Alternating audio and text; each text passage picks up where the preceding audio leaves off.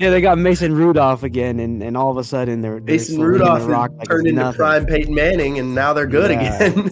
Yeah, that's what I'm saying.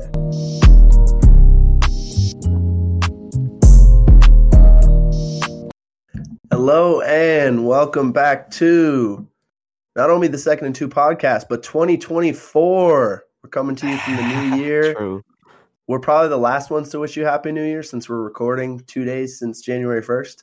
But Happy New Year from the Second and Two podcast to you. And I'm your host, TB, and I got my co-host, Man of the Year 2023, producer extraordinaire, Jody. Morning, Joe. What's up? Good, man. You know, like you said, it's the new year. I started off the new year on a bad foot. I actually went to work late. It was so the way it played out was I didn't set my alarm for that day. I knew I had work in the morning, but the way I do it, I normally look at my schedule for the week, set it up for those days, and then I'll do that every week. Well, this past week, I didn't do that on the Sunday. So I knew I had work at 5:30, and I was laying in bed, and I was like, man, I feel like I've been here a while. Because, mind you, I went to bed at like 8:30 the day before. First time in like, I don't know how long. I was just tired of falling asleep watching the football games. And so I was sitting there, and I was like, I feel like I've been in bed a long time. I grabbed my phone, and it said 5:29. I said, oh, I did not set my alarm. I got out my bed, grabbed shorts, grabbed a shirt, started driving to work. Terrible feeling. And I was like 10 minutes late, and I was like, all right, well, what a start to the year. I was like, now not only am I late, like now I just look dumb. Like, oh, this guy couldn't show up to work on the first day of the year on time. And mind you, I've only been late like 3 or 4 times. Probably thought you were having too good of a time New Year's Eve. Yeah, that's what I'm saying. And I literally was in bed at 8:30. I didn't even get to watch the ball drop in New York. That's how early I went to bed. Man, that is wild because it should be noted you are in Pacific time. Yeah, that's 9 p.m. Yeah, I'm saying the last time I remember seeing the time was 8:22, and you know, so I was late that day. It is what it is. But other than that, I mean, I guess it's been all right. I don't know.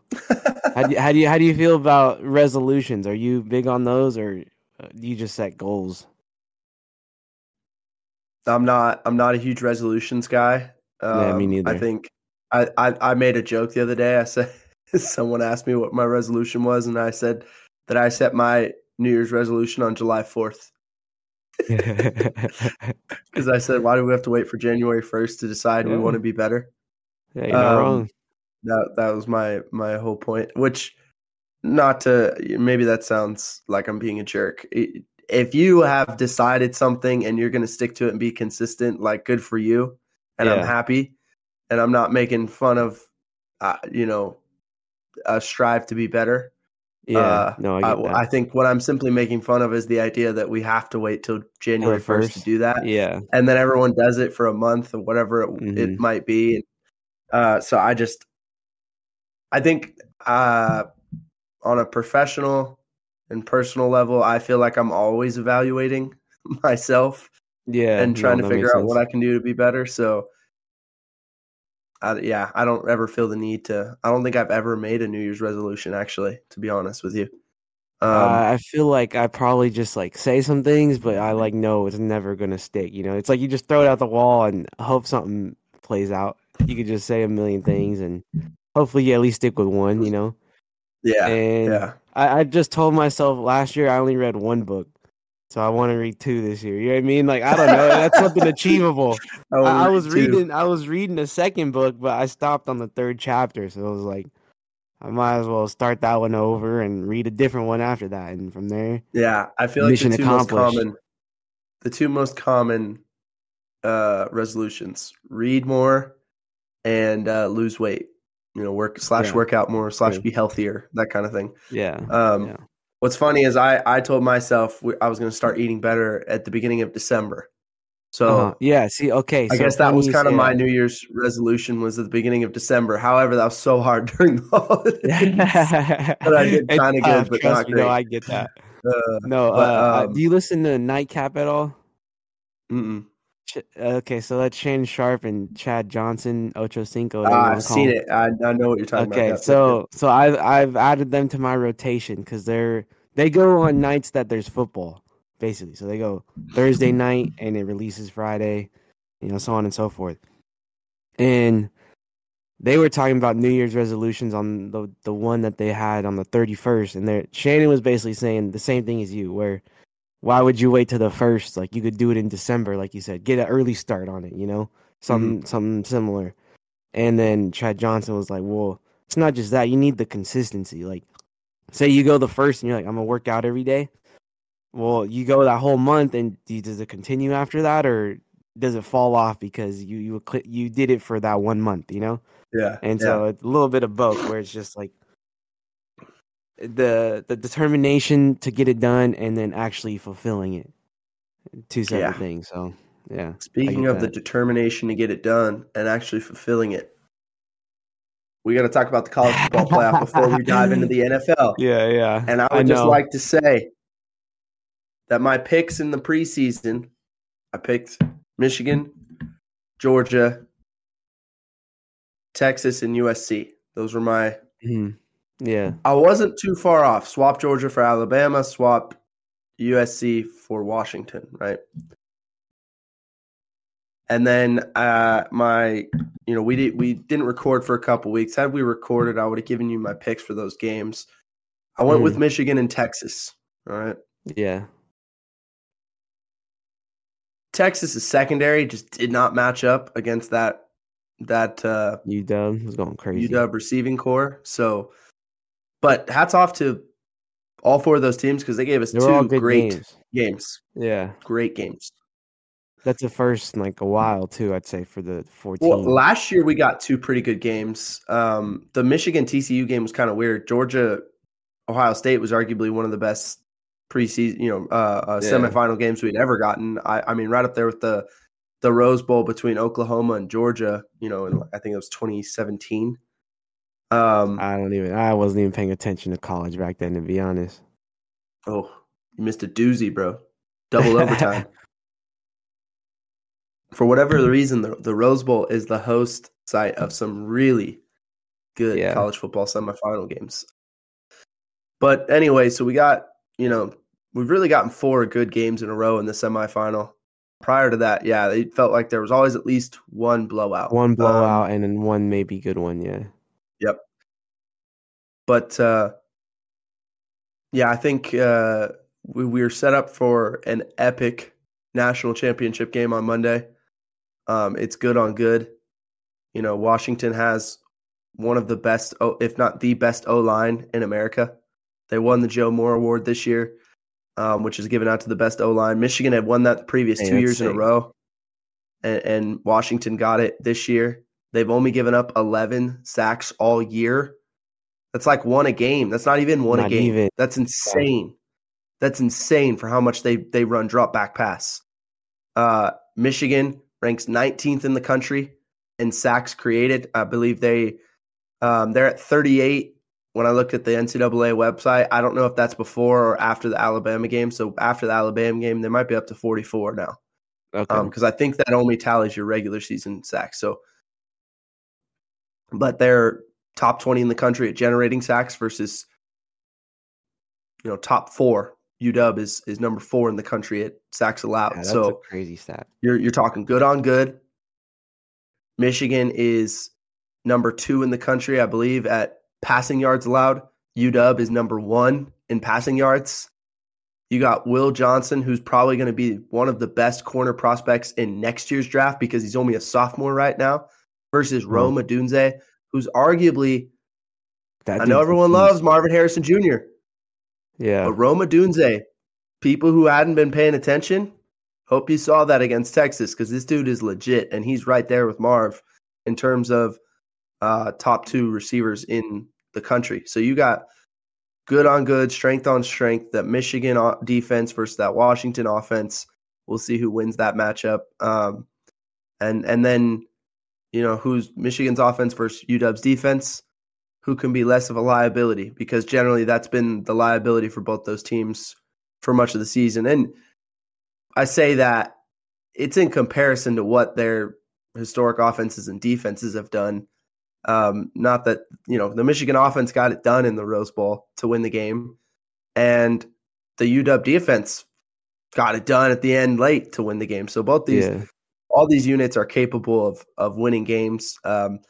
Obviously, we saw both teams had special teams mishaps, muffed punts that cost them points. For you guys got lucky on that one. Michigan certainly cost themselves multiple points there with the muff punt. All the field position in the second half. I kept talking about it during the game with the people I was watching it with. It's just, hey, they're killing us in the punting battle. It's not sexy, but they're killing us, and it's gonna pay off for them eventually if Michigan doesn't flip the field, and they never did. And finally, after a full quarter of those two teams just punting it back and forth to each other, but Michigan punting it shorter and Bama punting it deeper and Michigan punting it short. Finally, Bama got great field position at the end of that third quarter, set themselves up to score and take the lead right at the beginning of the fourth quarter. So it wasn't just the muff punt or the missed field goal or the botched snap on the PAT. I mean, it was a lot. They almost lost the game at the end on another muffed punt. Whether it had been a safety or a touchdown for Bama, would have been game over right there. So, I think both of these teams obviously want to clean up special teams. But, because Washington also had the running into the kick-catch interference towards the end that gave Texas great field position instead of being pinned, which allowed them to get themselves closer to the end zone for that last throw that really had a shot to win them the game. So this is, I think, one for the people who haven't been watching the Pac-12 this year. The Pac-12 is legit. I've been telling that to everyone who would listen all year. Yeah. And no one took me seriously out here because it's the South. And they're like, well, the West Coast sucks. Sense. Everyone just thinks was it Big 12? Is that what they care about? Yeah, I mean, in Texas, it's really going to become SEC country, but here it's the Big 12, or that, they obviously believe the SEC is the best. And generally, I mean, 9 out of 10 years in the last 20 years, 25, 30 years, that's been true. Yeah. But this year, it's just not true. There's a reason there's not an SEC team in the national championship this year. They're not the best. This year, they're just not. I'm sorry. Now, I'm not saying that the Big Ten is the best. The Big Ten top to bottom was terrible. At the top, it was pretty good. But then you even watch Ohio State and Penn State in the bowl games. They didn't look great. And obviously those two teams, Ohio State was not the same team that they were at the end of the regular season with all the transfer portal opt-out guys. I mean, not the same team. But still. Okay, quick question on that. I know you're going off on like different teams and stuff, but do you feel that going to a 12 team is going to just make that worse? Because that means they got to play at least like 2 or 3 more games to get to the Natty. You know what I mean? So I am really interested. So there's a lot of dynamics at play. The thing that people are upset about is that the transfer portal opens in early December, which is before the end of the college football season. But the reason it opens then is because you cannot, you have to be enrolled or something. Yeah, you have to be enrolled at most schools for the next semester by early January. So if you haven't hit the portal by then, you're not enrolling in another team. And then you can't do spring ball with that team because you're not, which obviously is vital. It's a vital part of it. So stuff, especially there's a lot of problems with college football right now. I mean, obviously everyone is upset about NIL. I think even players to a certain extent, just because it's so wide open. I've seen the idea of a salary cap. I think that would be a good idea, quite frankly. I still like the idea of revenue sharing with the players in addition to or instead of or whatever NIL. I mean, NIL was a really good first step into letting the kids make money that they deserve to make. Yeah. But moving forward, I saw what Chip Kelly said. I don't know if you saw that, but I thought that was a great idea where you just break college football away from other Division I sports, separate them. In other Division I sports, you keep your conferences, you do what you need to do for travel and stuff. But like in football, Yeah, it's let's gonna make be a it weird concept. one giant concept. You play your regional teams. You know, you have certain matchups against other regions yearly. The teams don't get to decide the schedule. The schedule rotates itself. Ooh, that'd be sick. You have a legitimate playoff. You have players getting part of the revenue sharing. Like, and let's go. I mean, you cap NIL at a salary cap. You all the players get like some kind of equal revenue share, but then the best players make more in the NIL, but you salary cap that NIL, and everyone has their boosters who can, put money into that, but there's a cap on it. And then, you figure out the biggest thing right now, I think that sucks is opt-outs will probably be not as bad next year because you're going to have more teams playing in playoff games. Yeah, games that matter. So we'll see more meaningful, fun bowl games, essentially, because they'll be playoff games. However, the transfer portal stuff is going to be weird because as a kid, it puts the kids in a really tough spot because if my team is in the playoff, but I know I want to hit the portal, I can't. Like, what am I going to do? Leave a playoff team? Like, my team has a chance to win a national championship, but maybe I'm not going to play. You know what I mean? Like, I know this place. I'm not going to play here next year.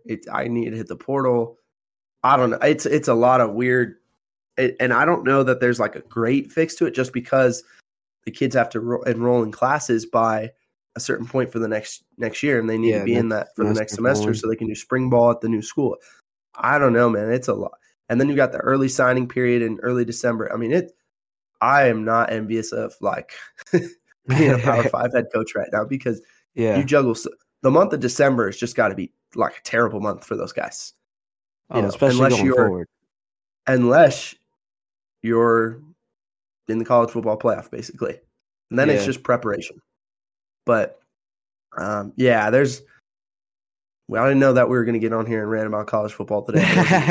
But there's a lot. There's a lot of question marks about it, though. In my head, I feel like going to 12 is cool, but I think probably 8, maybe even 6 is probably a better spot, just because having that range of games is this year way too much. This year 8 would have been so perfect. It would have been so perfect. I mean, because there were legitimately 8 teams alive going into that last week in the conference championship week, where it felt like, hey, or at least eight teams going into the last week of the regular season, because going into the conference championship week, Ohio State kind of wasn't alive. There was more like 7, but even still, Ohio State was good enough that like an 8-team playoff where you go, Michigan at 1, Oregon at 8. You're telling me Michigan, Oregon wouldn't have been a really fun battle? Washington at 2, Ohio State at 7. You're telling me Washington, Ohio State, the 2 best receivers in the country, that wouldn't have been fun to watch?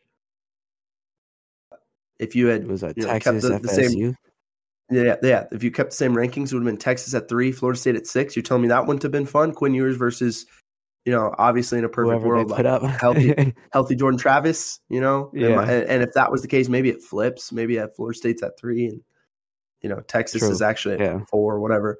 But I mean, regardless, and then 4 or 5 at that point would be Georgia, Bama. We already saw that in the SEC championship. We know that's a good one.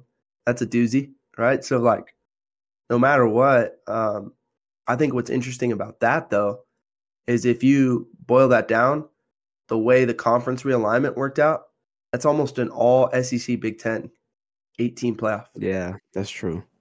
The only team in that wouldn't have been that would be Florida State, ACC. That's it. Everyone else is now essentially SEC or Big Ten. Too. Yeah. So I wonder how long it takes us to get to what Chip Kelly's talking about, because it does feel like the ACC and the Big 12 aren't going to be as good as the SEC and the Big Ten, especially if Florida State's going to get out of the ACC. Because if Florida State gets out, don't be surprised if Clemson, Miami, they get out follow. Too. Yeah. So really interesting. I mean, conference. So Notre Dame was right this whole time, huh? Just being No, solos. no, we're not going to say that. No, we're not going there. All right, don't start giving Notre Dame reason to puff their chest out. Okay. But let's get to the NFL. Oh, the whole point of my conversation there, the reason I'm giving you that, I'm just excited to watch that national championship Monday. I think it's going to be a classic. Mhm. I'm going to take Michigan to win. I think the way I see the game playing out, in all likelihood, I think Michigan's going to be able to run the ball. I think they may have some stuff early on for Washington defensively that could confuse Penix, make it a little bit tougher, at least for a quarter until he figures it out. So I could see Michigan getting up early, maybe 14-0, but then Penix starts figuring out that defense and he starts slinging. So I think the game ends in like the 30s. I think it ends up being close with UW kind of making a comeback after getting beat up a little bit early. I have a feeling neither one of these teams has shied away from a challenge all year. There's a reason they're both undefeated. They both face adversity and come through every time. I think the way that both these teams won their games was so indicative of their seasons. UW has basically played in a close game in every game they've been in. Michigan has dominated their schedule, so it's kind of interesting. So that's why I kind of think Michigan may jump out to a lead early, but UW comes firing back. I think it's a game that ends with both teams in the 30s. Yeah, one-score game in the 30s. Michigan wins. Michigan kind of holds on after getting up early. That would be my guess. So I guess I'll give you 35-31 Michigan. There you go. Yeah, and I mean, I couldn't give you no prediction, but I'm sure it's going to be a great game. That's all I'm going to say, Also, that's all we can just hope want to for give at the end of the day. Just want to pour one out really quick for our guy Mitch in Texas. Yeah. Sorry, bro. Yeah. So, okay, funny thing is, before we get to the NFL, obviously they lost. And Johnny got a video, I think, of Jax hitting the horns down. Send that to him. Yeah. And then I was scrolling Instagram the other day, and Kelsey Plum went to UW. And she had a video of her at the game after. It was just like, looks at her friend and was just like, so I sent that to our little group chat on Instagram, and then this fool later on in the day sends me a video. It's like a sign on the like not a billboard, not that big, but like the ones on the road where it's like, oh, new housing this way, and it says like, you matter or something. He was like, man, I need this after today. And I was like, oh, I probably put some salt in the wound with that UW video, but my bad, bro. That's really funny. All right, so we're going into week 18. We got to talk some NFL here. We'll just run down kind of the big news and start talking about some matchups. We're also going to do a 2023 year in review, best and worst takes from each of us. And then obviously we'll get to our awards here. So starting with the NFL news, we got both 1 seeds clinched, both conferences, Ravens and 49ers. Clinched it. Ravens clinched it with a win over Miami. The Niners clinched it with a win over Washington, and then the surprising loss by Philly to Arizona. Arizona, yeah. Struggle bus for Philly out there right now. Yeah. I don't know what's up with Philly, man. They not only lost any chance at the 1 seed, they probably won't get to host a playoff game now. They're probably going to be the 5 seed. Yeah, I think that Dallas is going to win. As long as Dallas beats the Commanders this weekend, they win the division. So Philly, in order to win it, has to beat the Giants and watch Dallas lose to the Commanders. Now, Dallas is on the road, and they are a different team on the road. They're not the good on the road. So, can Dallas exercise a team on the road, or will the Jacoby Brissett, Sam Howell, whoever starts at quarterback, get them? We had some referee issues. Dallas, I was gonna say, speaking of Dallas, man, those referee fumbled the game low key at the end of the game. I don't know how you feel about it. I've got it in my no cap hats off award today. So I'm gonna save it. I'm gonna save it. So we have 20 teams still alive for the playoffs. A total of 9 teams have clinched. 5 spots are still up for grabs. 4 division titles still up for grabs. And then 3 wild card as well. spots. Yeah. And then there's 11 teams who have not clinched that are still alive to get a playoff spot. So it feels like a lot of teams, still 20 teams. In the hunt. Crazy. In the NFC, we've got 11 teams alive. The teams that have clinched, the 49ers, Cowboys, Lions, Eagles, and Rams have all clinched a playoff spot. Yeah. The Eagles and Rams, the Rams are a wild card team no matter what. They will be the 6 or the 7 seed. Mm-hmm. The Eagles will either be the 5 or the 2 seed. The Cowboys could be the 2, 3, or 5 seed. The Lions will be the 2 or the 3 seed. Yeah. 49ers, we already talked about, they have the 1 seed locked up. And then any one of the Bucs, Saints, or Falcons could win their division and be the 4 seed. They could all also win that last not spot. all of them. The Bucs and Saints could get a wild card spot. The Falcons cannot get a wild card spot. The only way they get in is if they win the division. The Packers, the Seahawks, the Saints, the Vikings, and then the Falcons are all still alive. Those first 4 teams being alive for a wild card spot. The Saints and obviously the Falcons being alive for the division. The Saints are still technically alive for a wild card as well. In the AFC, we've still got 9 teams alive. All right. You've got the Ravens, the Dolphins, the Chiefs, and the Browns have all clinched. The Ravens are the 1 seed. The Dolphins are the 2 seed. The Chiefs are the 3 seed. Well, the Browns are the 5 seed. Can't the Dolphins still lose it this weekend versus the Bills? The Dolphins could lose the division and become the 6th seed. I think the Browns are locked into 5th. So the Dolphins will either be 2 or 6. The Chiefs are locked in at 3, I believe. And then the Jaguars, Colts, and Texans could all still win. Yeah, the Jaguars, the Colts, and Texans could all still win the division and end up as the 4 seed. The Jaguars have the best shot to do it. As long as they beat the Titans, they are the 4 seed. Yeah, they're chilling. Now, the most interesting team of the entire weekend to me is the Bills.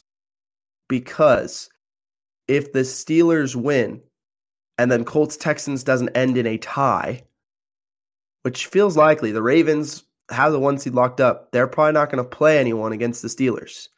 The Steelers are playing for their playoff lives. Tomlin is really good. He has a 5-0 record in the last 3 years in week 17 and 18. Jeez. He's been fantastic in this spot. So I expect the Steelers to win. Yeah. I expect Colts-Texans to be a great game, but I don't expect it to be a tie. As long as those 2 things happen, the Bills would be playing for their playoff lives against the Dolphins. The Bills either win. If that happens on Sunday Night Football, the Bills either win the division and get the 2 seed, or they lose and they're out of the playoffs entirely. That's crazy. If the Steelers win? Yep. If the Steelers win and Colts-Texans doesn't end in a tie. Because what happens is the Steelers, by virtue of, I think, conference record, win the tiebreaker over the Bills to get in. Okay. So the Steelers' path to the playoffs, they need a win and either a loss by the Bills or the Jaguars. If the Jaguars lose, then I think what happens is they're in and like the Jags and Bills, it goes down to a tiebreaker. Something I can't remember exactly how that works, but I just know the Steelers, they're in with a win and a loss by either one of those 2 teams. Okay. So that Dolphins-Bills game on Sunday Night Football is not only for the division, but it could be a winner-out situation for the Bills. Dang. That's tough. Yeah. We could imagine – could you imagine a world where the way the Bills are playing – now they get a home game against the Dolphins. Yeah. Or no, they got to go to Miami. They got on the road, but it's a night game. It's a night game at Miami. If they can't win that game on the road against Miami, that they would just be out. We just wouldn't even have Josh Allen in the playoffs this year. I think every AFC team would be like, whew. like, sweet, we don't have to see those guys. I really think that's how every AFC team would feel. And it's crazy because the Bills have won like 5 in a row? 4 in a row? 4 in a row. They were 6-6, and now they're 10-6. So they have won 4 in a row, which is just insane. So, yeah, I mean, based on all that, I went to ESPN and looked at what are the most likely matchups. Outcomes? Okay. So what's funny is if you look in the AFC, the most likely 2 seed is the Bills. You know who the most likely 7 seed is? The Steelers, I see. The Bills. So they actually have the highest percentage chance among the teams like that have a chance to be there, right? ESPN has gives them, because it's a head-to-head with the Dolphins, they give them about a 55% chance to win that game and get the 2 seed. But then if they lose, they still give them about a 30-something% chance to get the 7 seed, which is the highest of all the teams. So obviously the matchup there would not be Bills versus Bills. So the next highest team was the Steelers. So it would be Bills. A 2-7 matchup right now on ESPN would be Bills-Steelers. Okay. Your 3-6 would be Chiefs-Dolphins. I would like to see that. See Tyreek play those dudes again. See what he does. Your 4-5, Jaguars-Browns. So this actually has the Colts and Texans both out in terms of the likeliest scenarios. That's tough. Now, doesn't mean that's going to happen, but very possible. In the NFC, you have the 2 seed Cowboys is most likely versus the 7 seed Seahawks. Now, the team with the actual highest percentage chance here would actually be the Rams to get the 7 seed, but the Rams have the highest percent chance to get the 6 or the 7. Okay. Just because they're already guaranteed. Just they're about clinched. Yeah, that's true. Yeah, they're 59% shot to get the 6 seed, 41 to get the 7. But then behind them, Seattle at 27%, and behind them, Green Bay at 23%. But Seattle really doesn't have a shot to get the 6 seed. So all their playoff percentages are lined up in the 7, whereas Green Bay, if they finish with the same record as the Rams, they win a tiebreaker over the Rams. They would actually be the 6th seed. Green Bay has the 3rd highest shot to get the 7, but the 2nd highest shot to get the 6. So it's kind of interesting the way this played out. Green Bay isn't in these matchups, but they actually have a better chance of being in the playoffs than Seattle. Gotcha. So if the Rams and Packers were both to win, then it would be Cowboys versus Packers. Now, that Rams-49ers game is really interesting because the 49ers have the 1 seed clinched. Christian McCaffrey is not going to play because he got a low calf strain. They haven't revealed what they'll do with guys like Brock Purdy and Debo and Kittle and, the best players on their team. Yeah. Now, the Rams, on the flip side, have clinched the playoff spot. Been a lot of rumblings. We might see Carson Wentz instead of Matthew Stafford this week. Ooh. So it could be like backups versus backups in that game because both teams are kind of feeling like, we're good. Rest, yeah. We're in the playoffs. Now, especially there is an argument, I think. There's an argument on both sides to kind of play your guys. If you're the Niners, you have the 1 seed. That means you're going to get a bye week next week. Yeah. Do you really want to give your guys 2 weeks off? 2 extra weeks, yeah. That's a long time. And really, it becomes one game. If you do the math, they played this past Sunday. So this week is a whole week. They don't play. The next week is a whole week. That's 2 whole weeks. They don't play. Yeah. The next week is a 3rd week. So you would be playing 2 games in a span of 20-something days. It would only be your 2nd game in 20-something days. It's a tough situation for sure. Exactly. Especially because if you don't got that much time, getting banged up, sure, you get to rest, heal up, blah, blah, blah. But you also don't have that. You saw it in the college football playoff. Yeah. When all those teams haven't played in a month, they all look sloppy. Yeah. Your body gets out of rhythm. So San Francisco has a decision to make from that standpoint. On the Rams side, there's an argument go win the one. You haven't beaten the Niners in the regular season in lock 4 years. 6 seed. Go win the game and lock up the 6 seed to give yourself an easier path in the playoffs. Because I think going to Detroit right now is an easier path than going to Dallas. Yeah, just keep it real. They're both good teams. It's not to say one's, but just Dallas. And they played Dallas already too.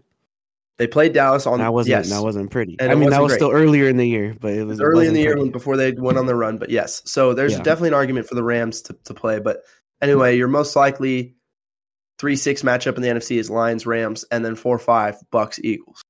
Now, as I said, the AFC and NFC South is interesting because both divisions have 3 teams that could win it. Then you've got the NFC East is up for grabs. They're not playing each other though. And I explained that one earlier. Sure. And then the AFC East is up for grabs, and that's a head-to-head division title on Sunday Night Football. Good one. So we've got some good stuff.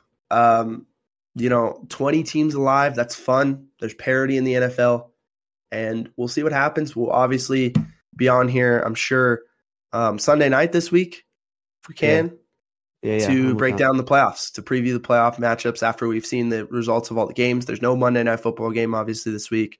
Mm-hmm. So as soon as that Sunday Night Football game is over, going into that Sunday Night Football game, we'll likely know most of the matchups, and it'll just be, I mean, realistically, we could know every matchup except for the 2-7, basically. Yeah. Because it'll be up to who wins that division. But yeah, going to be really interesting. There may be some Steelers fans out there who are just rooting so hard for the Dolphins. For real. And we'll see what happens. But we did want to look at our year in review, best and worst takes on this pod. All right. So everyone, likes to reflect on their 2023 as we head into 2024. We're no different on this podcast. We want to talk about what did we get right? What did we get wrong? So, Joe, I'll let you go first. Give me something you got right. All right. So a lot of my takes that are like somewhat right haven't necessarily happened yet. There are a lot of up in the air, could happen at the end of the week. So the first one, I went with this one because, he was getting in talks for possible MVP. Looked at the odds of Offensive Player of the Year. He's negative on there, highest guy on there. So I went with Christian McCaffrey to win the Offensive Player of the Year. That looks like it's going to happen. I think that's a lot. I called that at the beginning of the year when we did our award winners. But then again, on the flip side, I had Aaron Rodgers who played 4 snaps, as an MVP. So it's not that I was right on all those awards yet. We're not getting that's the not a worse one. Yet. I'm just giving you a take of not like I called this, but on the flip side, I had something that just wasn't even close. But for the good, CMC at Offensive Player of the Year looks very good right now. Him not playing this last week should be chilling. Yeah, he's not playing compared to. I think the only person who could just if they just went off against the Bills would be Tyreek Hill. That'd be the only way CMC loses it. I think the reason he was getting MVP talks was just because everyone thought he was getting 2,000, which I don't think is going to happen anymore. It's not now. Yeah. But like I said, if you went crazy in week 18 against the Bills, then maybe that would you snub could him see out, the offset of maybe you could give it to him over Christian McCaffrey. But I think that the clear Offensive Player of the Year should be Christian McCaffrey. My best take of 2023, I think, was Lamar for MVP. I was really hot on that. If you remember, I liked the new OC, Todd Monken. Told everyone he was a better passer than we had given him credit for. I'm just, you know what? I liked Lamar when he came out of the draft. I really thought people sort of mischaracterized who he was as a player. Everyone loved his dynamic running ability, but people really didn't think he could throw. But there's tape. Go back and watch the Louisville tape. There's tape there that shows you he's accurate.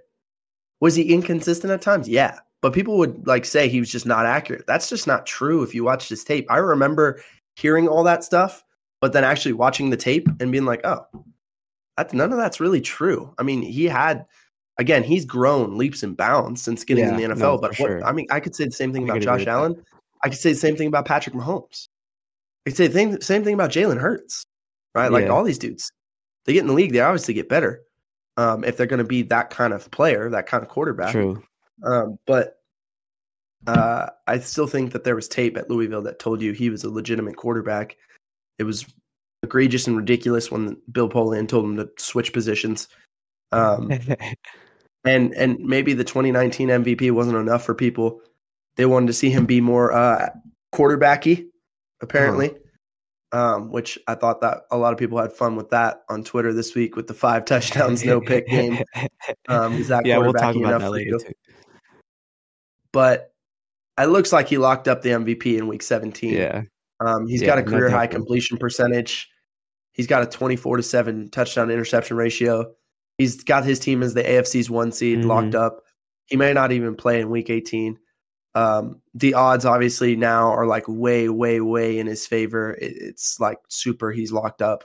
So that's my best take for sure of 2023. Joe, unless you want Did to you want comment to on go? Lamar MVP, I was gonna see what No, your I'm rocking with worst that take. too. I was gonna say I was gonna ask if you wanted to go good, bad, or just all goods, all bads. But yeah. No, So my gotta go first good my bad. first bad take was me talking about Gardner Minshew earlier in the year. As soon as the Colts lost Anthony Richardson, I said they were done. I thought they weren't gonna make it, at least to where they're at right now, playing for a possible playoff spot, let alone probably even going above 500 in the year. I had harped on Gardner Minshew. He was my cooking award that week, actually, because he did terrible. I think he threw like 2 picks and a fumble or something that week. It wasn't pretty. And I was like, yeah, you want this guy being your quarterback going forward? And here he is in the position to possibly make the playoffs, playing the Texans in the last week. Like that alone, you got a combination of the Colts not being good anymore and Gardner Minshew being the quarterback was an all bad one for me. I didn't expect him to be good. I think that's a fair bad take, just given that I think everyone thought that. Yeah, But not true, but the way it played out wasn't necessarily how I thought it would. My worst take of the year, we're gonna go back to draft time, and I actually give myself some credit, watched enough tape that I feel like I got a lot of things right. Obviously missed some different guys. Couple Rams rookies, Kobe Turner, Puka Nacua in the Yeah, hunt for Rookie of the Year awards. Neither one of those guys even made my top 5 lists of guys that we evaluated. But for sure, the biggest miss I had of everyone we talked about on this podcast was Trenton Simpson out of Clemson. He was my favorite true off-ball linebacker in the draft. Baltimore drafted him at pick 86 in the 3rd round, which when that happened, I was kind of like, ooh, that might be a tough place for him. That's either unfortunate or fortunate for him. Unfortunate in the short term, but could be fortunate in the long term just because he's playing behind 2 of the best linebackers in the league. Patrick Queen and Roquan Smith are certified dogs. They could both be Pro Bowlers this year if you really watch the tape. So it's tough for him to get on the field. I still, even with that, so there's not much tape to evaluate of him this year and saying like whether or not he's the guy I thought he was.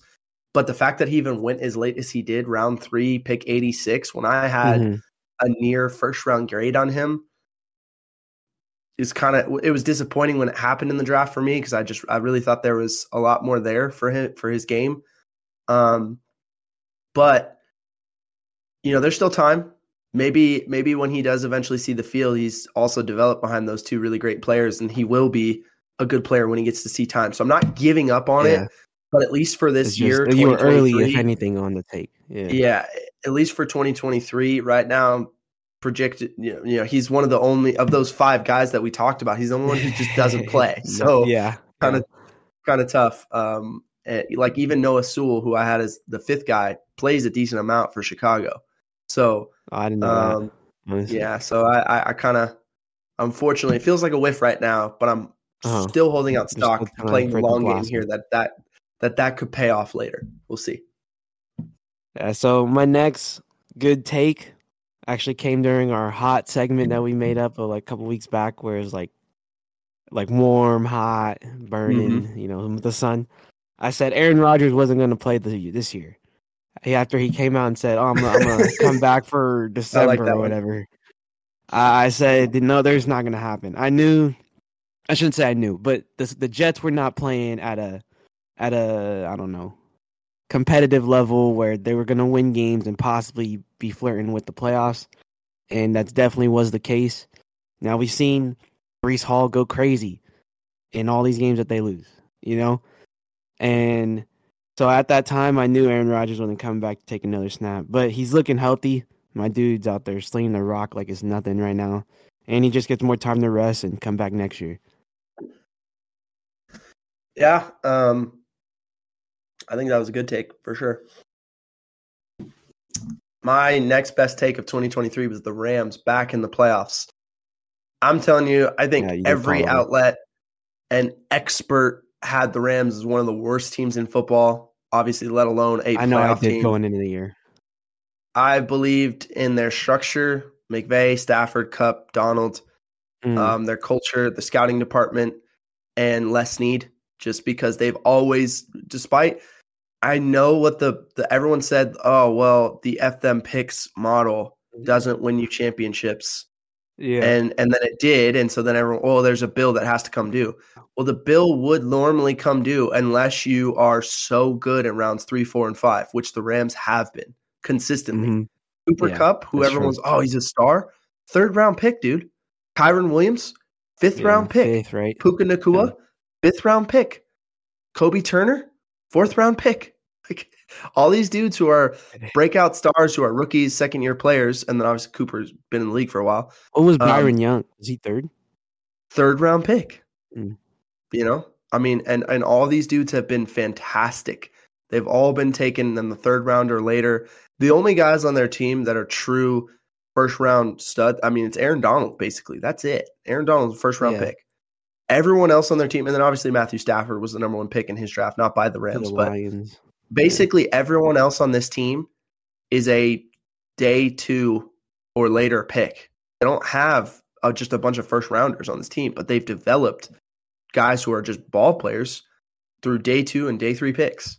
And they just find the right guys who fit their scheme, fit their system, fit their culture, who will play well, learn, and be part of the system. Yeah. I mean, they've done it. And then even guys who they didn't draft that they signed on the fringes, a guy like Demarcus Robinson at receiver, who's emerged as like a great 3rd receiver. He's been so good that Tutu Atwell, since getting hurt, hasn't really been able to get back on the field.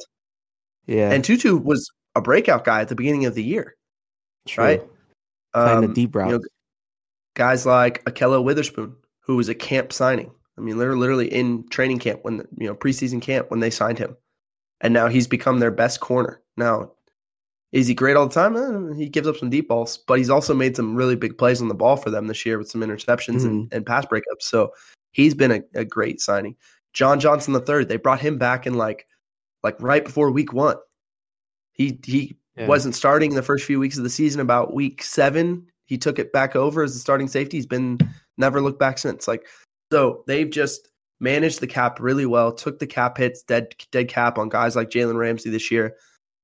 Shed some of that money, Cam Akers, guys like that, and found replacements in late free agency or the draft and have killed it. And so that's why they're back in the playoffs, and I'm not surprised at all. That's pretty much, I said 9-8 playoffs. They're 9-7 right now. They could even surprise my expectations when I had them at 9-8 and be 10-7. Yeah, my favorite thing out of all that is the receivers that they just block. I don't know how they get their receivers to buy in with them, or even like Kyle Shanahan, maybe even a little bit of Mike McDaniels. But that's my favorite thing to watch, is watching those dudes just get out there ahead of their running back and put a block downfield on like a safety. I love seeing that. Yeah, no doubt. I mean, shout out Eric Yarber, the receiver coach, because he does a heck of a job. I love whenever they do the like behind the scenes, and they'll show you the sideline and they do the mic'd up stuff or whatever. Yeah. I swear Eric Yarber is like the ultimate hype man. He's always like have you ever seen the one in the Super Bowl where Cooper Kupp catches, had that crazy drive to win him the Super Bowl, and then he comes off and Eric Yarber is just like, he's like a fan, bro. He's hyping him up. It's so cool. You can tell he has a great relationship with those guys, and they play for each other. So that's a huge credit to Eric. That's the best part. And let's see. So leading to my next bad take, I had Mike Tomlin and the Steelers I had Mike Tomlin especially, I should say, to get his first losing record as a head coach. And, here we are. 17 straight, baby. 9-7 right now? Is that what they're at?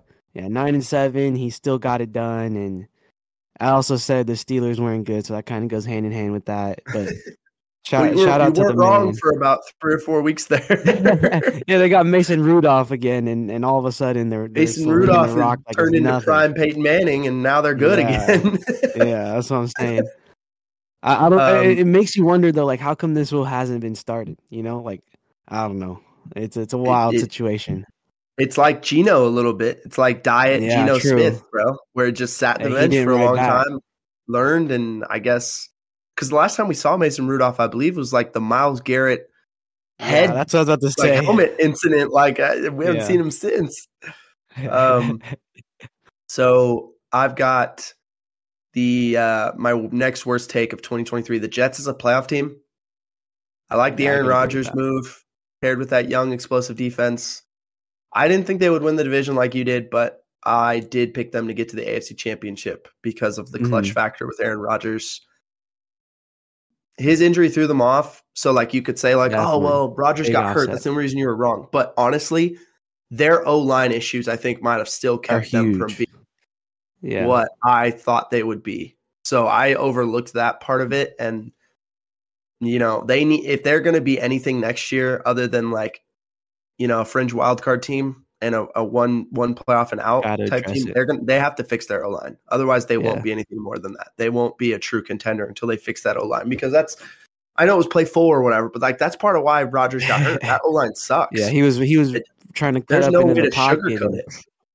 Yeah, and I don't like being like that negative about it, but like truly, they're not good. They need to fix it. Yeah, it's been an issue for sure. Let's see, my next good take. So this one, like I said with the first one, where it hasn't really happened, but there's a lot of possibilities. It was just me calling some of these teams' records, right? So I have the Bills. I had them at 10-7. I believe they're at 10-6 right now. If they lose, that's a very possible situation. Cowboys 11-7. I think they're 11-6. 11-6. Yeah, I think they're 11-5 currently. Yeah, or something. Mm-hmm. Very possible. Saints 9-8. If they win, that could happen. Ravens now that was a good one 13-4. Because I really like the Saints, and you were like, pump the brakes on that. You were right. You were right on that one for sure. Ravens 13-4. If they, they rest Lamar, maybe Hundley can't get it done. Although he makes it a very. What you're saying game. is, you should have put some money on some over/under win totals. That's what you need to be doing next year. No, trust me. And you won a lot. You won a lot. I think we're still waiting on some of them. Like that Bills, I think it might have been like, I don't know, say 11.5 or something. And I took the under 10.5. And you went under. Exactly. Yeah. Okay. So some of those I'm still waiting for. I did hit rooting for the Dolphins. Yeah, true. I did hit on that Ravens one. That one came in early. That one was nice. But like I had the Bengals as well. They did not perform to what I thought. Joe Burrow getting hurt didn't help, but some things. The Bears, I had them 7-10. I think they already have 7 wins, so if they lose, like that one happens. Mm-hmm. And then the Niners, same thing with the Ravens. If they rest their dudes, 13-4, very well could happen if they lose to the Rams. So just some scenarios that I possibly could have guessed, or they do better than I thought. I don't know. Nice. I like it. I'm gonna go back to the draft here, and I said it on draft day when we recapped the draft on this podcast. I thought the Lions had the best draft. Looks pretty clear now. I know a lot of people questioned the positions they drafted when they drafted them. Like, people did not like drafting a running back at 12 or a linebacker in back half of round 1. Like, nobody liked that. However, they drafted 4 of my favorite players at their positions in the entire draft. That's true. When you do that, I don't care. I don't care that he plays running back. Jahmyr Gibbs has been a weapon. I feel like he got beefy this year too. I don't know. I feel like he looked tiny at Alabama compared to what he does now. They have drafted 4 guys who are all impact players at their position this year. Like they're not where they are without where would they be without those 4 guys? There's no way that they would be what they are without those 4 guys. I mean, you're talking about Jahmyr Gibbs, Jack Campbell, Sam Laporta, Brian Branch. All 4 of those guys have been like. Not just like good play, like huge contributors. Like Laporta and Gibbs, you could argue, have been next to Amon-Ra St. Brown as their best offensive weapons. Like, he's been a monster. Yeah, Laporta's having one of the best rookie, if not the best rookie tight end season ever. Yeah, literally. But again, you put those 2 guys next to Amon-Ra St. Brown, and the Lions have a legitimate offense. Obviously, they've got other players in that offense that have been there for a little while making things happen. But like those 2 guys elevated it, no question. Defensively, Brian Branch has been a revelation for them as essentially a slot corner, which when we talked about him, I liked him. I had him as a safety, but remember that he was a Swiss Army knife that could do that. And that might be his real spot in the NFL. And that's what he's come into. And then out of all the 4 of them, Jack Campbell might be what you would call the worst player of those 4, but he's been good. Like, he's helped make, it so that they don't have to rely on Malcolm Rodriguez, a 6th-round pick, to play the other off-ball linebacker next to Alex Anzalone. So they've just, all of those guys have been huge contributors. And you could also argue that Jack Campbell's helped make that defense, it was one of the worst defenses in the NFL last year, and now it's a middling defense. It's pretty good, right? So, I just think they had the best draft, and it's not really that close right now. I mean, I would say that what the Rams were able to do with the picks they had obviously was really good because they may have the offensive rookie of the year and defensive rookie of the year. Like they literally have Byron Young and Kobe Turner trading who's leading the rookies in sacks week to week. So they've got two defensive guys who are in the running for rookie of the year, and then they've got Puka Nacua, who it's literally going to set a record in receiving yards, I think, as long as he plays. But yeah, true. it's clear, like, okay, him versus CJ Stroud, and even if he doesn't win it and CJ Stroud wins it, which CJ Stroud gets the Texans to the playoffs. Yeah. First year rookie head coach, rookie quarterback. Yeah. I mean, that's really impressive. What Puka Nacua is doing is like literally setting historic records. So it's hard not to give it to him either. I don't know. I mean, I don't think you're wrong either way. I think they're both having incredible seasons. So the Rams had a really good draft too, but the Lions really, I think that they really killed it. So. All right. Leading into our last bad one that I have written down, it just comes down to Jaguars and Trevor Lawrence. I said Trevor Lawrence was possibly going to flirt with the MVP talks. Ultimately, I went with Aaron Rodgers. And I also thought the Jaguars were going to be good. I think I had them winning like 11 games or something when we did that. Everyone did. Back in the day. And, it just didn't play out that way. They had a nice string of games in the middle of the year, but since then, Trevor Lawrence has been getting injured like every other week. And he hasn't been the same since. Not saying that they don't have a good team all around. They just haven't been playing good team ball. And I was definitely wrong on that, which is tough. Yeah, everyone was wrong on that one, though. I give myself a little credit. Honestly, this last one, my last worst take here of the year, makes me truly angry because I was on this train for a while. Baker Mayfield. Mm-hmm. I've been a guy who was like, nah, he's good. He's at least a middle of the NFL type guy. Yeah. And then after last season, I finally was like, well, I guess I just got to give up. All the teams. Yeah. I just got to give up. And, so going into this offseason, I had him as the worst starting quarterback in the NFL on my QB tiers. And he absolutely obliterated me for doing that and had basically the best season of his career. The Bucs, I thought, would be like one of the worst teams in the league because of that. Yeah, me too. And of course, like with 3 games. Yeah, and of course, they're now the most likely team to win that division and host a playoff game, Baker Mayfield. So I'm really upset about myself or at myself because I didn't believe in my original thought, and I let last year the negatives of last season influence me off of it. But dang, Baker Mayfield, he's finally doing it. So that was a bad take by me. No question. I had them doing worse than the Panthers, bro. You know how crazy that is? I know. I thought Bryce Young was going to be better than him. That's stupid. Yeah. No, I get that. But did you want me to do a quick breakdown of the fantasy before we get into these awards? Or just blow by won that? It, right? I mean, you won it all. Yeah, I won. Yeah. So what happened was week 15. Week 15, yeah, your team struggled late in the year. They did well all season until the end. Week 14, your best player was it was Patty followed by JJ, both 15. Oh, and just Josh Allen at 16-16. And I beat you by 60 that week. Week 16. Week 16, my team went crazy with Breece Hall getting 43. Oh. Let's see. Brutal. I beat you by, what is that? 60, a little under 60. Your best dude was JJ at 26.1, followed by Josh Allen, 25. And then no Jamar Chase that week is what did you dirty. Let's see. And then last week, I did it for fun just to see how it would have played out. And last week, you would have won by a small margin of 6. But at that point, it was over. Yeah.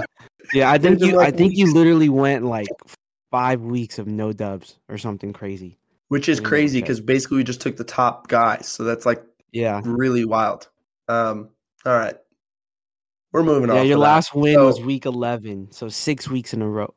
Or 5 out of the last 6. Based on our bet, that means I have to come see you. Yes, sir.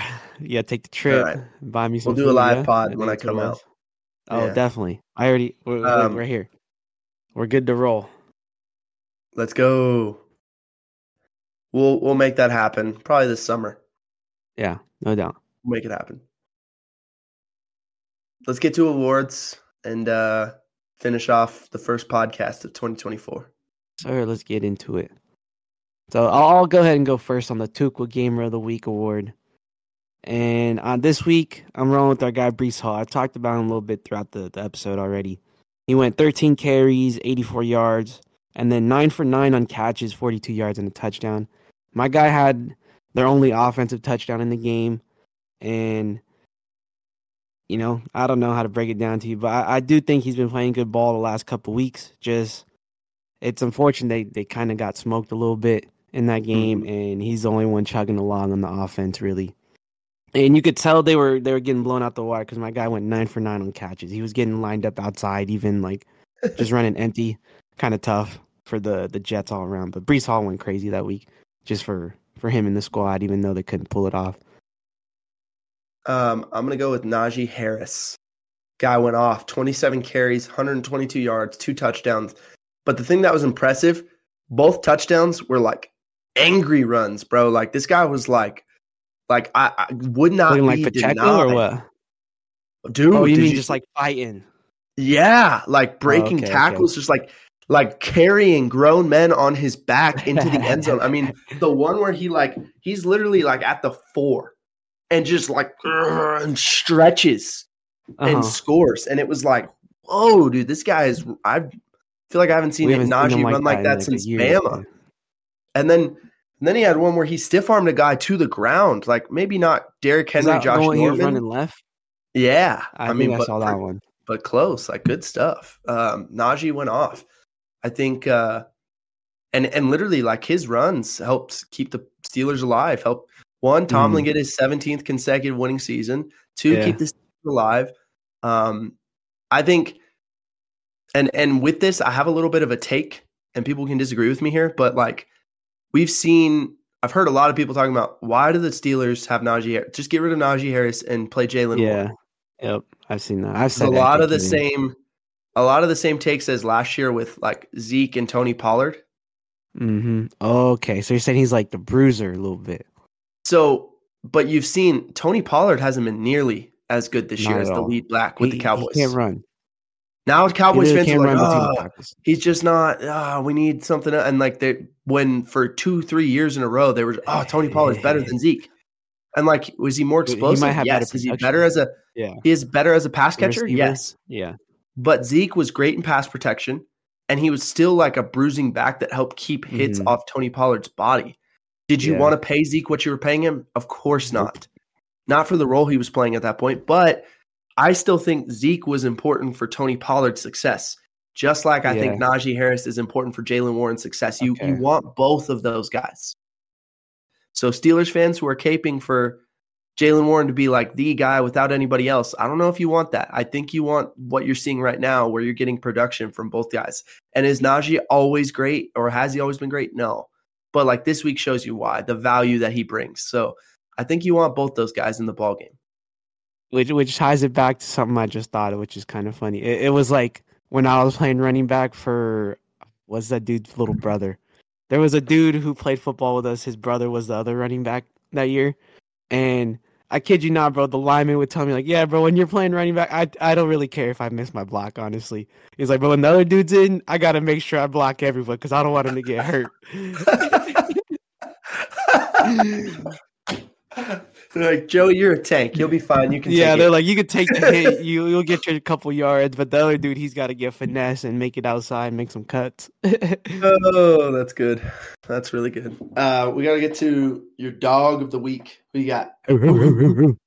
So this was interchangeable with Breece Hall. I didn't know where to put which, but I think this one made more sense here. I'm rolling Harrison Butker. My dude went crazy from kicking the ball. He went let's see. He went 2 for 2 from kicks under 39, 3 for 3 from kicks under 49, 1 for 1 with a 50 plus kick, and then he had an extra point. Literally scored all the points in this game besides a touchdown from Pacheco. Like, I don't know what says baller than that. I think they finished with 25 or something. I don't know where the maths, but yeah, my dude literally carried the team on his back, kicking the ball from different ranges in the game. It just made sense to take my man here as a dog. Yeah, good for him. He got like 24 fantasy points or something crazy. He was your best guy last week. That is crazy. I got the minor setback for a major comeback. We're going to talk about the Lions here in back-to-back segments, so we're going to get to all of it. Okay. The Lions, they lost a controversial game in Dallas. They did play extremely well. They look poised to be a dangerous playoff team this year. They're going to finish the season with the Vikings. They have a very small shot, like I said, at the 2 seed if they can win that game and then watch Philly and Dallas both lose on Sunday. Okay. Otherwise, they'll be the 3 seed. But I expect them to bounce back, beating the Vikings, putting the Vikings out of their playoff miseries. And the Vikings are a team. Funny that we've been talking about predictions. I said they would go 7-10. Early on, they were like 1-4, and it was like, oh, that's bad. And they aren't as good as I thought.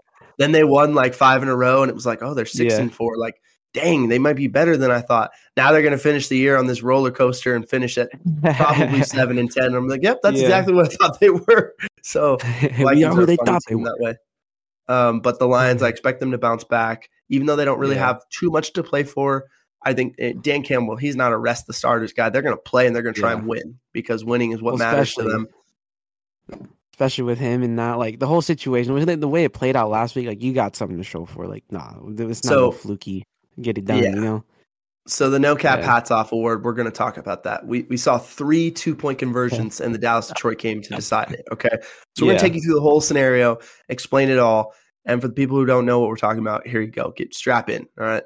So Dallas is down 21-14 at the end of the game. They go and they score. They go down 2-minute drive, like 20-something seconds left. They score a touchdown to make it 21-20. And Dan Campbell's the type of guy that's saying, hey, we're on the road. We're playing at Dallas. Great at home. We don't want to go to overtime with these guys. We're going to go for 2. Yeah. We're going to go get the win right now. We're going for the jugular. They come in on their first 2-point conversion. They bring in a bunch of extra offensive linemen. Okay. They line up in a formation in which 2 of those O-linemen are eligible, one of them being Taylor Decker, their left tackle. And, the play they run, he runs to the back corner of the end zone after faking a block and catches what looks to be the game-winning 2-point conversion. But wait, there is a flag. Oh, 68 didn't report as eligible. Okay, everyone watched the replay of this. It looked like he and another offensive lineman went and talked to the line judge, the white hat. Meanwhile, number 70 is running in off the sideline to be the extra lineman. The white hat seems to acknowledge blah, blah, blah, blah, blah. Okay, there's all kinds of controversy as to whether or not Taylor Decker reported. They said number 70, who had come into the game, was the one that reported. There was all the talk about Dan Campbell saying, well, we told the referees exactly what this play was pregame, which is pretty standard practice. If you have a weird play, you tell the referees about it so that they can call it right and give them the heads up so they're not just seeing it, not knowing what's happening. Kind of give them that heads up. And that way they know. I mean, referees will literally come up, even in high school, come up and ask your head coach before the game, hey, you guys have any weird stuff that you do? Oh, we do gate on 2-point convert, on extra points. Like, okay, that makes sense. Or, hey, we have this certain play that we're going to run at some point today where we have 3 linemen here and 2 here, whatever it is. Weird formation, weird play, whatever it might be. Just so that they don't, throw a flag. Or they can even tell you, like, hey, that's not a legal play. Most of the time, obviously, if you're a good coach, you know what's legal or not. Anyway. Yeah. In the NFL, the way it works, you have to be wearing an eligible number to catch a pass. Those are numbers 1 through 49 and numbers 80 through 99 are your eligible numbers, right? Okay, yeah. Now, if you are not wearing, so that means if you're wearing a number between 50 and 79, if you want to be eligible in a formation, you have to report as eligible. And this is the universal sign, like brushing down your chest. So you have to show and tell that that's what the NFL put out, in their guidelines after this week called the controversy. They said the Lions didn't. A lot of people say they did. I don't know. I mean, I honestly think that the Lions tried to, and I kind of just think the referee got it wrong. Yeah. But didn't want to say but as a referee, I don't know that it does him any good to admit after the game, like, yeah, I messed it up. I think he did report, but I said 70. It was my fault. What would Lions fans have been like, cool, if that had been said? No. They would have been more pissed. They'd have been more mad. Yeah. Then it's like see, there's proof. Now we actually got snubbed. Yeah. They're going to say, look, the NFL conspired against us. Like, no, I think the guy just got it wrong. And probably once, you know how like when you're wrong, but then everyone attacks you for being wrong. You know how you're like more likely to be like, no, I did this right. And you just kind of stick to your guns. I think most people get defensive that way. I think that's what happened. I kind of think he got it wrong. Didn't really, and just like an honest mistake, saw 70 running in and assumed 70 was the one reporting instead of 68, and just said 70 and 68 was the one who reported. And then at the end of the day, I mean, Lions fans never know what happened in that conversation. True. And you probably did. That's all. Anyway, the best part about the story is it keeps going. Yeah. So I was going to say, they don't get the 2-point conversion. It's a 5-yard penalty. I think conventional wisdom says, all right, shoot, we didn't get it. Field goal. Kick the extra point and let's go to OT. Dan Campbell's like, screw that, bro. We're going for 2 from the 7-yard line. Yeah. Okay. And Jared Goff hard counts him, gets him to jump. So he knows he's got a free play. He gets waxed and throws a pick. But got him to jump. Free play. Halfway to the goal. Hey, we're back to the 2-yard line. Let's strap it up and let's go. So now, they're back inside the around the 2-yard line or 3-ish. And they go for 2 again. And Goff just leaves it behind a receiver running an out route towards the pylon, where if you put it in front of him, guy probably catches it.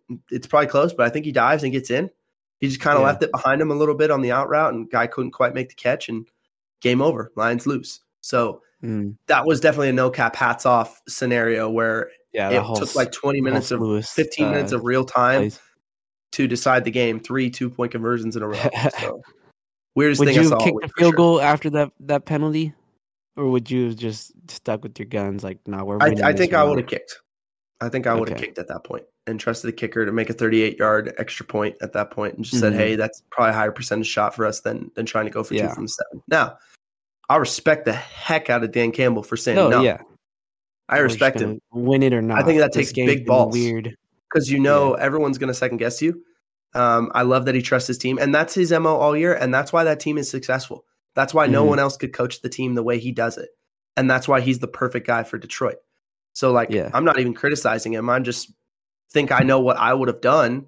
And just because I would have done something different doesn't mean he's wrong. I mean, there's a reason that team is. Well, there's a reason that team is 11-5. There's a reason they've won the division for the first time. And dude, since before I was born, that's how long it's been. It wasn't even the division they're in now. It was the Central when the last time the NFC Central. I mean, so all the credit in the world, hats off to Dan Campbell. I'm not criticizing the guy. I refuse to. Not even that though. The way, last year they went 9-8, just missed the playoffs, I believe, and then this year 11-5 at the moment. He's done a lot. They've been on a steady growth. Yeah, year in and year out. I just say for me, I think the extra point would have been better, but at the end of the day, if you think that game wasn't playing out the way you wanted to, you just gotta put you out your misery. Then you either find out you win or you get that L like they did, which is unfortunate. But it was a crazy game to watch for sure. I'll tell you that. Let's see. Leading after that, we got our Strahan Munoz Big Fellow Award. And this week for me, I'm going Nate Davis. Man, did I write down what team he was on? I did not. I think he's on the Texans. I don't know. I think. Let me do a quick search. That's a bad play by me. I have his number 64. Not that means anything without me knowing what team he's on. But we can cut this. I can do my part while you're looking it up. Oh, he's on the Titans. Was he really? No. He's on the Bears. He's on the Bears. My bad. He was on the Titans. Now he's on the Bears. I'm all over the place. No, he's on the Bears. That makes sense. They won 27-10 or something. I don't know. Mm-hmm. Nah, Nate Davis though, he plays right guard for the Bears. The things I liked from him, he has a good quick set on pass pro. So like he's stronger than most people. So he was stopping bull rushes like crazy. But if he's ever like in trouble, he'll get his arms like back underneath the pads, get a nice little punch in, get some more separation to hold him out. Let's see. Oh, on pass pro, he's always looking for work. If there's no one ever coming towards him, he's getting in there with that tackle, just pushing that dude out the way. Let's see. He did let up 3 tackles on runs, which was unfortunate. One of them wasn't his fault. It was Justin Fields like passing him on a pass pro. He just ran past him. That dude dove on his legs. And he's good at combo blocking on runs. He wasn't necessarily the best when they were running like a counter. They would cross his face like nothing. But if he ever had a combo block to the backer, he was doing those nice and well. So yeah, Nate Davis from the Bears. Ultimately, that's my man. Love it. I'm going with Aiden Hutchinson. Straight up dog up front. He's the first player in NFL history to record at least 18 sacks, 4 interceptions, 4 fumble recoveries in his first 2 seasons. Against Dallas, he had 3 sacks, 4 TFLs, 5 total tackles, 5 QB hits. He dominated the line of scrimmage all night despite the loss. And it's fitting, this week with the Michigan winning the Rose Bowl that he would get this award. Mm-hmm. He's a dog, bro. He's a dog. And everyone who questioned him as the number 1 pick, I don't think they're questioning it now. He's really embodied what Detroit wants to be. Yeah. And I think he's doing a really good job for him. Keeping him in Michigan, too. My man's been there all time. See, next up, we got our Who's Cooking Award. A quarterback that could either be whipping up, Michelin star food, a little Salt Bae on top, or someone that's just, they're in the kitchen. They got all the ingredients out. They don't really know where they go, and you get a pizza that's not even looking like pizza. The dough's looking a little funky. Cheese ain't even mozzarella for whatever reason. Like, who knows? But this week, I think we're both picking someone who's cooking, I believe. I went with Lamar Jackson. You kind of talked about it at the top. My dude went 18 for 21, 321 yards, 5 touchdowns. Literally 3 incompletions. One of them I remember was at least a drop from Likely. And 6 rushes, 35 yards. And my dude literally just went crazy, picking apart the Dolphins. And in a game where it's a potential playoff contender, you can't get much better than that. My dude had some pretty balls. Zay Flowers had a nice catch too, where he had that cutback and just got that Likely too. Isaiah Likely had some nice catches. That one-hander? Hey, I just nice love that the fact that everyone was dunking on that lady, talking about, is it quarterbacky enough for you now? That was my favorite part. Shout out Lamar, man. I've got Tyrod Taylor. Did you see the video or the picture of him where he's got like a weave on and it's like comparing him to like Snoop Dogg? Did you see that on Twitter? I'll have to find one and send it to you. That was pretty funny too. All right, I need it. I've got, and I'm sorry, not Tyrod. It's Tyrod. Tyrod Taylor. He corrected that on a podcast like a year ago. Tyrod Taylor had a great game. First start since week 13, threw for 319 yards, touchdown, interception. He added 6 carries for 40 yards on the ground. Now, Giants fans will tell you, he did miss the 2-point conversion throw. That would have put them up to win the game. But he kind of made up for it later by getting the Giants in the field goal range at the end to win it. So they had a game-winning kick at the end, and they did miss it. So, unfortunately for him, the Giants missed. But he certainly played well enough to win, in my estimation. Yeah, and I thought he was cooking. I always liked Tyrod Taylor. Like, his entire career, it's always felt like he could be a starting quarterback. And he's kind of gotten, like, weird chances that never sort of ended up right. I mean, like, he guided the Bills to their first playoff berth. No one remembers that, but like he actually got the Bills to the playoffs before Josh Allen. When he was on the Chargers, he was doing good. It's just he had the sad. The Chargers, he didn't even get to start that first game though because they punctured his lung, and then it was Justin Herbert's. He never really got the shot to be the guy. And every time he's come in as a backup quarterback, it feels like he's played well. Like. Well, I feel like when he's been with the Giants, they got nice energy. They look like they got that spark they need, and then they just flip the script, and it all looks good. Honestly, you can't tell me if you didn't put him in as the starter on the Falcons instead of the guys they've been going with that the Falcons wouldn't have won that division. It is You very know what I possible, mean? especially the things they could do with that backfield, bro. It's gonna be crazy. That's like I've seen a lot of Justin Fields talk to there, which would be nice. Justin Fields, according to Moore, DJ Moore is him, and he does not want to lose him as his starting quarterback. Ooh, so he may be a Bear. Tim. I don't know. We'll see. Quick preview before we skip to this Boo Boo Evans. Do you think that the Giants could pull off this dub versus the Eagles this week? No. I mean, yes, they could. I don't think they will. I think the Eagles need a win. The Eagles need to win. Then end right on the season. I feel you. Yeah. All right. So the last award we're giving now. Oh no, we got one more after this one. My bad. But the Boo Boo Evans Award, the last award of a player, I should say. We're going with Tyler Lockett this week. My dude went 1 for 5 on his catches for 10 yards. Like, that's tough. The Seahawks, they were playing the Steelers. The Steelers, yeah. In the game they, couldn't pull out. They lost by 7, and you need your guys to produce. I know they went to DK a lot in that game, but if you're getting your 5 targets and you only catch one of them for 10, like as one like the second receiver on that team, maybe JSN's past him, I don't know, but not what you want to see from a dude who's always got nice hands. Very old, reliable, So not what you want to see out of your receiver this week for 1 for 5. So Tyler Lockett gets the Boo Boo Evans. I'd just like to take everyone behind the curtain really quick. On our document, it says Euler Lockett, and I was like, yeah. Euler Lockett. No, I was typing up everything all bad. Yesterday. That's his Boo Boo name. When he's not playing like Tyler Lockett, he's Euler Lockett. All right, so we got the last one, the Standing on Business Award. Now, there were not a lot of teams standing on business this week. The Rams, the Niners, the Eagles, all these teams failed to cover. Okay, on bigger spreads. The team that did cover, in a weird way, though, it didn't feel like it, but they did technically. The Chiefs, they bounced back from a tough loss at home. They had a 7.5-point spread to cover against the Bengals, and they did so by winning 25-17. So they literally won by a half point over the spread. They only won by 8.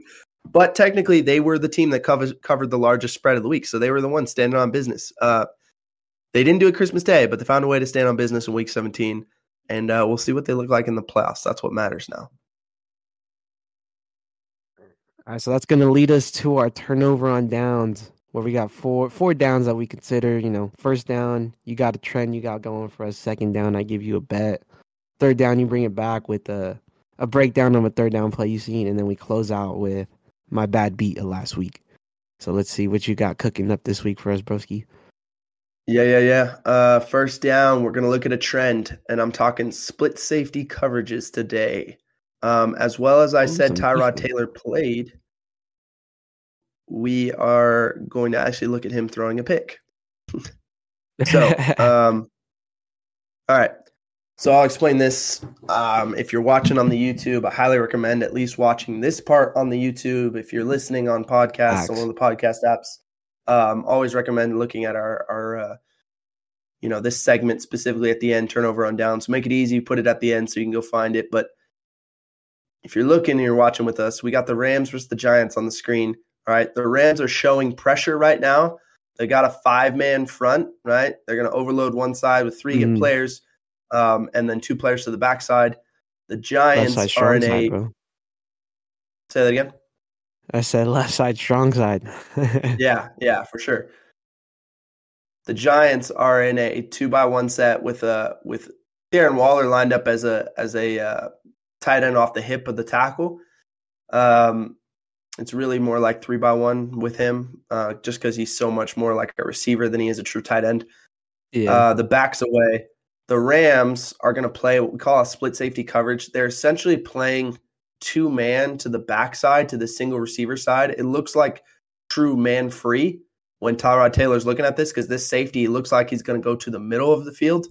That's Jordan Fuller for the Rams, but he's actually going to play the half on that side. And then on the other side, they're going to play a version of cover 3. You've got your thirds player, your flat defender who's going to actually carry number 2 vertical, you've got a hook player to the front side, and then you've got a backside hook player who's really more like a robber because they're playing two-man back there. He's really back there to see the back, right?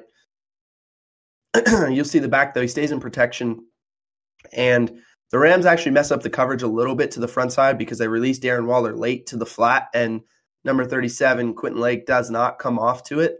But it doesn't matter because Tyrod Taylor thinks he's got one-on-one with Ahkello Witherspoon and his guy. I believe it's not Jalen Hyatt. It's Sterling Shepard, I think, to the field side. I don't know. So we'll let it play a little bit. And you can see our guy, we'll let it play from both angles here.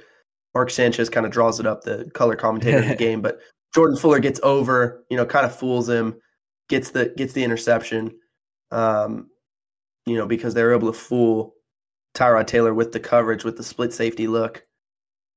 That's part of why you run split safety coverages. So you'll see Mark Sanchez is explaining the quarterback thinks he's got to go to the middle of the field, but he's actually going to play that deep side half, right? And he does a really disciplined job of really just backpedaling straight down, so he's kind of cheating it. Again, Tyrod Taylor sort of looks this way to look him off, but he doesn't go for the bait because he knows he's a half-field player. He knows there's guys on this side of the field to play that side, right? Here's the late release to the flat. That would have been the throw Tyrod Taylor would have wanted to make because, in theory, Quentin Lake should come off of that. Right there. And trust John Johnson to keep carrying this vertical, staying underneath this vertical. But again, look at the ball isn't released. Jordan Fuller is already breaking because he knows he's a half-field player. Now, this is a good throw if it's true one-on-one. He's got him beat by a half step, but he never sees that safety. Jordan Fuller makes a great break, adjusts to the ball in the air, and Mark Sanchez is like, hey, you should have thrown the thirds route over there with the cover 3 corner, single coverage. But Fuller breaks to it, makes the interception. It's a great defensive design there and fools Tyrod Taylor into throwing his only interception of the day. Probably about the only bad play Tyrod actually had. So good play by the Rams. All right, the second down on the turnover on downs, we got me giving you the bet. This week, the 4 I'm looking at is Houston -1.5 versus the Colts. I got the Patriots -2.5 versus the Jets. I got Philly Giants over 41.5. And then I got Bears +3 versus the Packers. Now, that last one, I think the Bears could actually win that one. But the Packers are playing for some playoff hope, so it could go either way. A little tough. So I think that one's going to be a close game. Philly Giants, I went with the over just because I think Tyrod Taylor's dynamic and can get more points than everyone probably expects. Patriots Jets, I think the Patriots are probably just a better ball club. The Jets can't figure out their quarterback situation since they lost Zach Wilson. And Patriots, I think, just have a better defense than their offensive quarterback could do for the Jets. So I think they do some things there. But ultimately, I'm picking the Houston -1.5 versus the Colts. That kind of ties back to me talking about Gardner Minshew. I think C.J. Stroud and the boys in Houston have been playing a little better. And now that he's back after last week, even, I think they got some things they want to do, especially when into the playoffs. So I'm rolling with Houston -1.5. I like it. I actually do like that. Doubting the Colts again. You said it was one of your worst takes. You're doubting them again, but I still know if they pull it off on Saturday. The Colts are at home, which ultimately probably is another factor that would probably lean that way. But I think Houston's just a better ball club all around. So who knows? We'll see. We'll come back on Sunday and we'll say, hey, you were right, or man, you shouldn't have doubted your original take. You've been down them all year, and they still proved that you made the poor decision. Yeah. So for the third down breakdown, we're going to break down a Ravens 3rd and goal play. Right, this is huge because it scored a touchdown. It really put the Dolphins away. The Dolphins needed to force a field goal here. It's later in the game, 10 minutes to go. Baltimore's up 35-19. The touchdown pretty much puts it out of reach. The field goal maybe keeps the Dolphins still in it. So this is great play design by Todd Monken. This is what I was talking about when I said it was the best thing they could have done to get him there. All right, they're going to be in a tight 2-by-2 set with a detached tight end here, right? And that's actually their fullback, Pat Ricard. playing tight end Yeah. there. Okay. Oh, on the You're right going to side. motion the slot across. I believe that's Rashad Bateman. Actually, it might be Zay Flowers there. Zay Flowers is going to come across. He's going to run the little flat route off the motion. You're going to see Odell Beckham run the corner route. So you're getting a little smash combo to the front side. Backside, Rashad Bateman's going to run the under, but he's going to run it right in front of the backers who are all sitting at the goal line just to attract their eyes.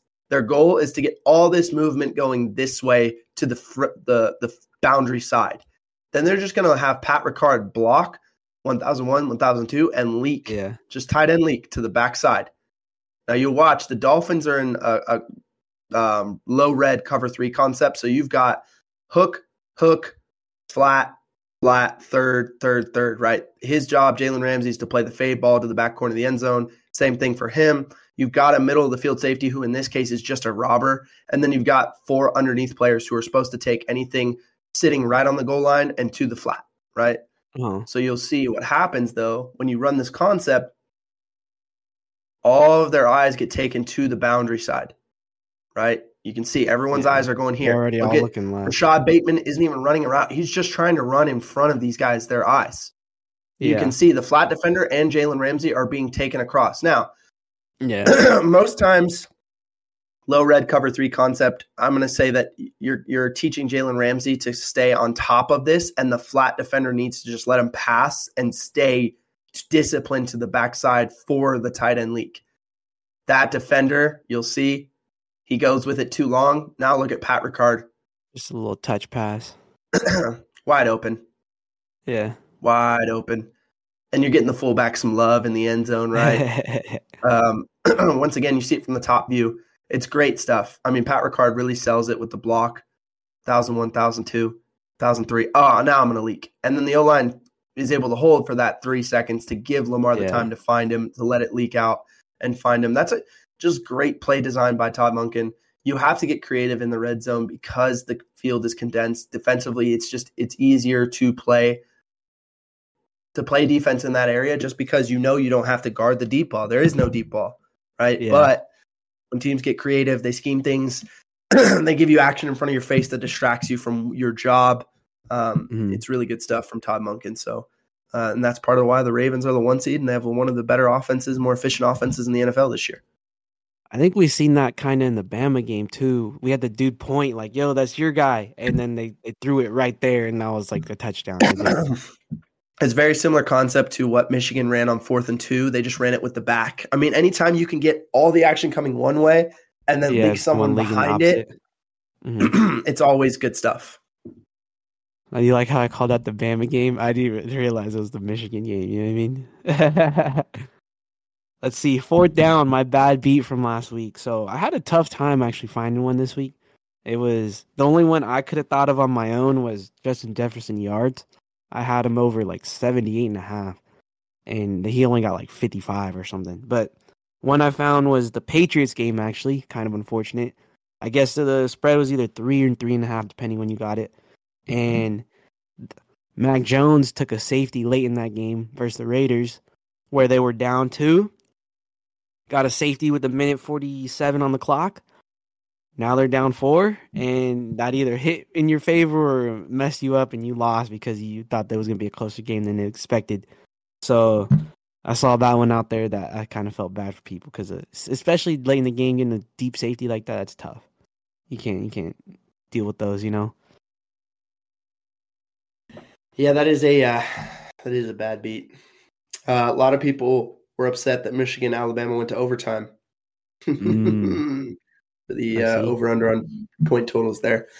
But let's get to the banger of the week. Jody, what do you got for us? First one of 2024. Ooh, so this one I'm rolling with. Nicki Minaj dropped an album in the middle of December. I don't really remember when. But I had listened to it like the day it dropped at the gym. And then hadn't really come back to it since just because I hadn't done leg day. So I kind of just listened to it at once. And then, so I brought it back full circle like a couple days ago.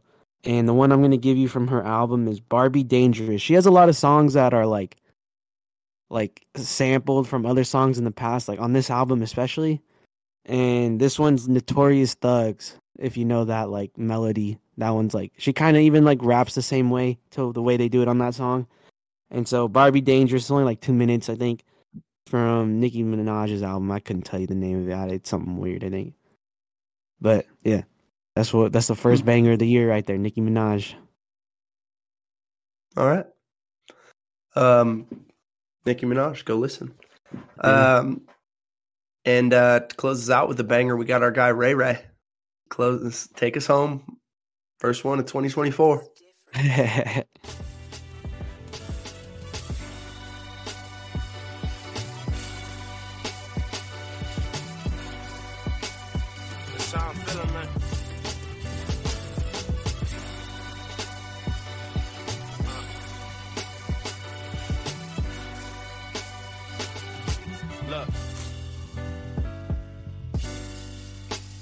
Sound special, don't it?